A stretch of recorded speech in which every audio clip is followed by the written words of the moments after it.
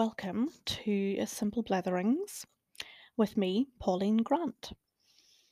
So, today I was thinking I would just go straight into COVID 19. And remember, these are my ponderings, my thoughts, my feelings. Um, yeah. But I just remember in March watching the news and thinking, whoa, what is this virus? What is going on with this thing? Hearing reports of China being in full lockdown, then seeing Italy and seeing the impact there and how awful it was. And I just remember seeing on the news the pictures of the ambulances going up and down the empty streets and just thinking how awful it looked and thinking that's coming here. And I had this sense of a tidal wave, and I've never experienced a tsunami, but you see all those disaster films and things. And there's this moment where you see it in the distance.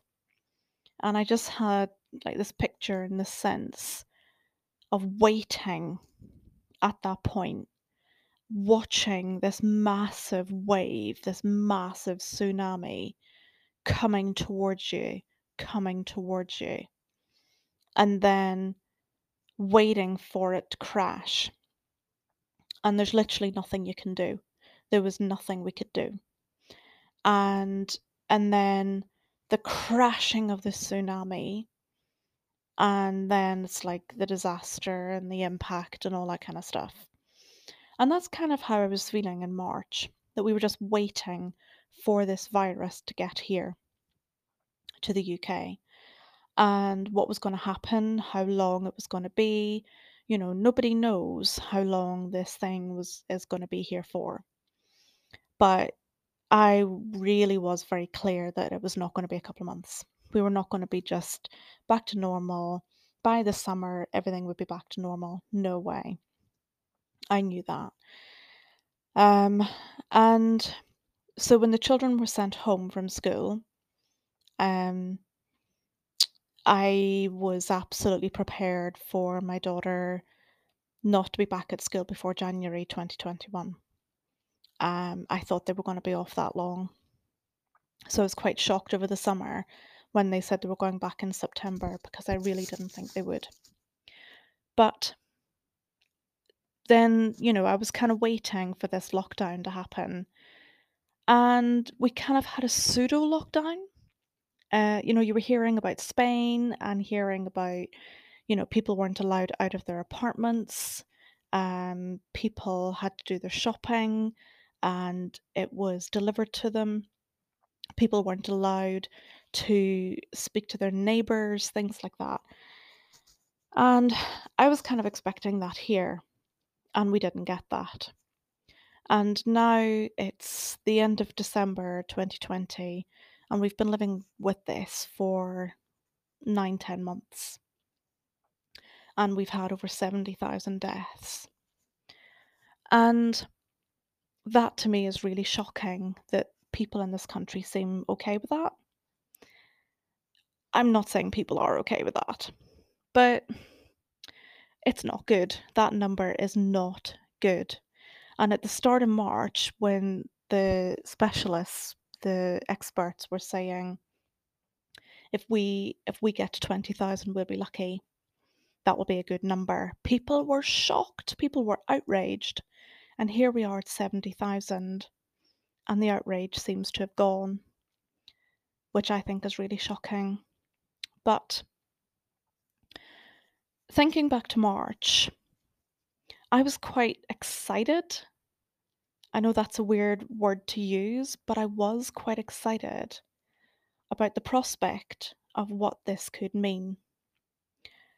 And I was kind of thinking, wow, communities are really coming together here. People are really coming together. People are really helping each other.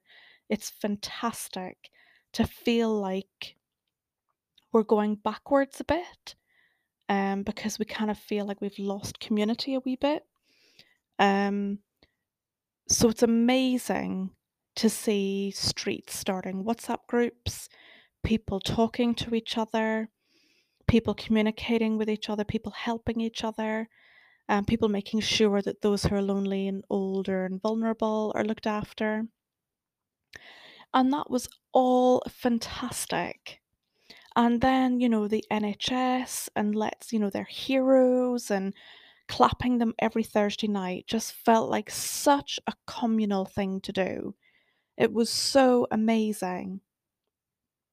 And you felt like you were really doing something. Particularly, I live on a main road, and so, a couple of times police cars went by as we were clapping and cheering, and it just felt lovely. And also, I think a couple of times there was like Asda deliveries and things like that were going past, and they're key workers, and so we were clapping and cheering them, and they were honking their horns, and it felt amazing. And then, we were starting to come out of lockdown, and then I had this more growing sense. Well, initially, I'd had the sense that God's in this. God has maybe created this because He wanted to press the reset button.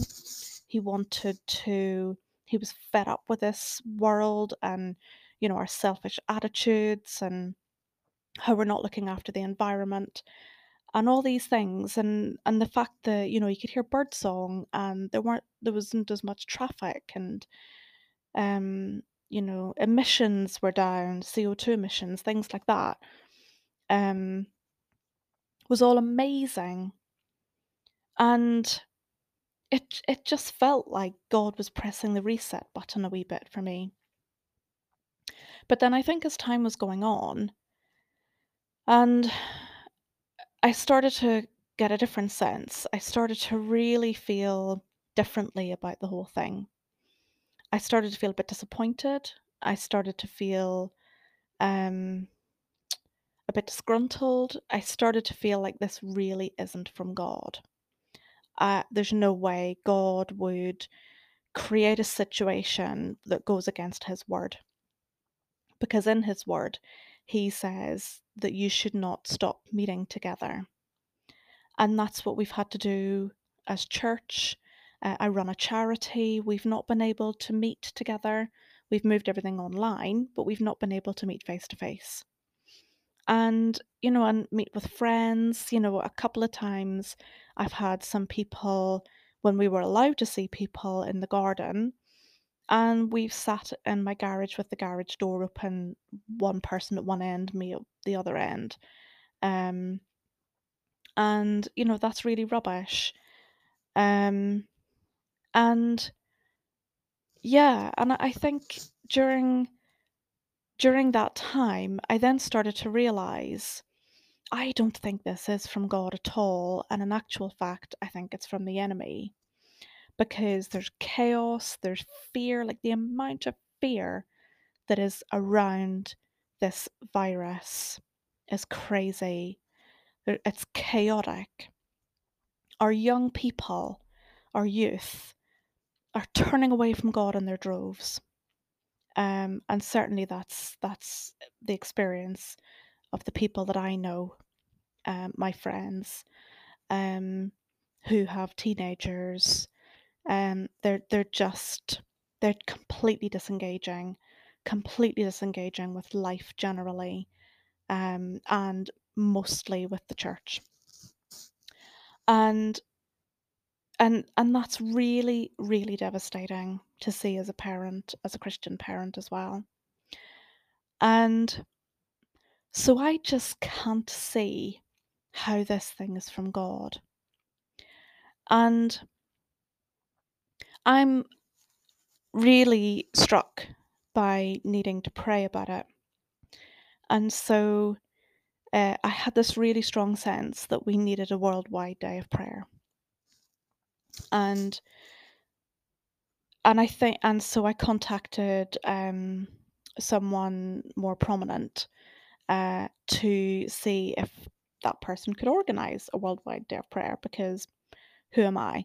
I'm just simple blethering away, and there's no way that I would be able to organise a worldwide day of prayer.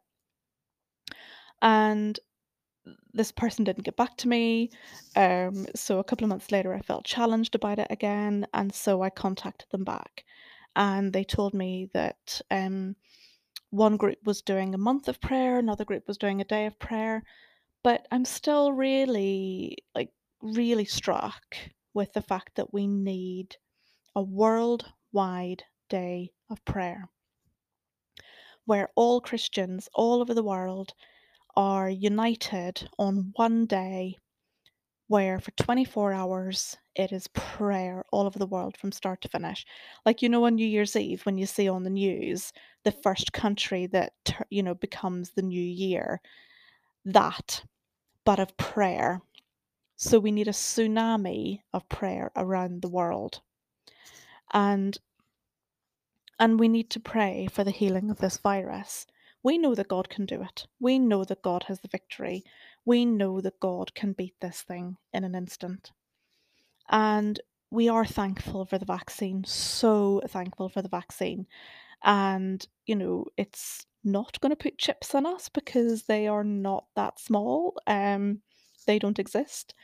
Um, but yeah, so one day, hopefully, I'm really hopeful that we will have this worldwide day of prayer, and that all Christians all around the world will be praying to God, because during the Second World War, I know this has been quoted a lot recently, but during the Second World War, the king of Great Britain, he he called for these national days of prayer. And every time there was a national day of prayer, something changed during the Second World War. Something changed. And, how amazing would it be if all Christians around the world prayed for the healing of this virus and God did it? God heard us. God healed the world of this virus. Like, I just think how utterly fantastic that would be. And all praise and all glory and all honor would go back to God. And people would see He is real. And our young people would see He is real. And all those doubters would see that He is real. And there would just be this massive revival around the world of people turning back to God. Because we have turned so far away from Him in our society. It's just not good. What our world need most, rather than the vaccine, is God. That is where our true hope is. It is God. And yeah, and I think really that's where I need to finish today. It's just to say that our true hope, our foundation, everything that we believe, everything that we stand on, everything that we stand for is in God, and that we don't need to fear. My favourite Bible verse is Isaiah 43. No, it's not. It's Isaiah 41, verse 13. I promise it is. And it's, "For I am the Lord your God, who takes hold of your right hand and says to you, 'Do not fear, I will help you.'" And I think I have had to stand on that verse so many times in my life. And I think we should be standing on that verse again today. That we don't need to fear, because He's holding us by the right hand and He will help us. And so we need to put our faith firmly in God, knowing that He is with us, knowing that He is fully with us and holding our hands, and that He will help us. So I think, yes, that's where I'm going to end today. And I hope that I've not blethered on too much. And if this has resonated with you at all, then please send me a wee message. It'd be lovely to hear from you. Remember, be kind. And that would be lovely. So you can email me at simple.bletherings@gmail.com, and I would love to hear from you. So I will sign off there for today, and hopefully over the next coming months, I will start to have some people to chat with and to blether with, and I hope that you enjoy what we say and it does resonate with you. But thank you so much for listening for today, and bye for now.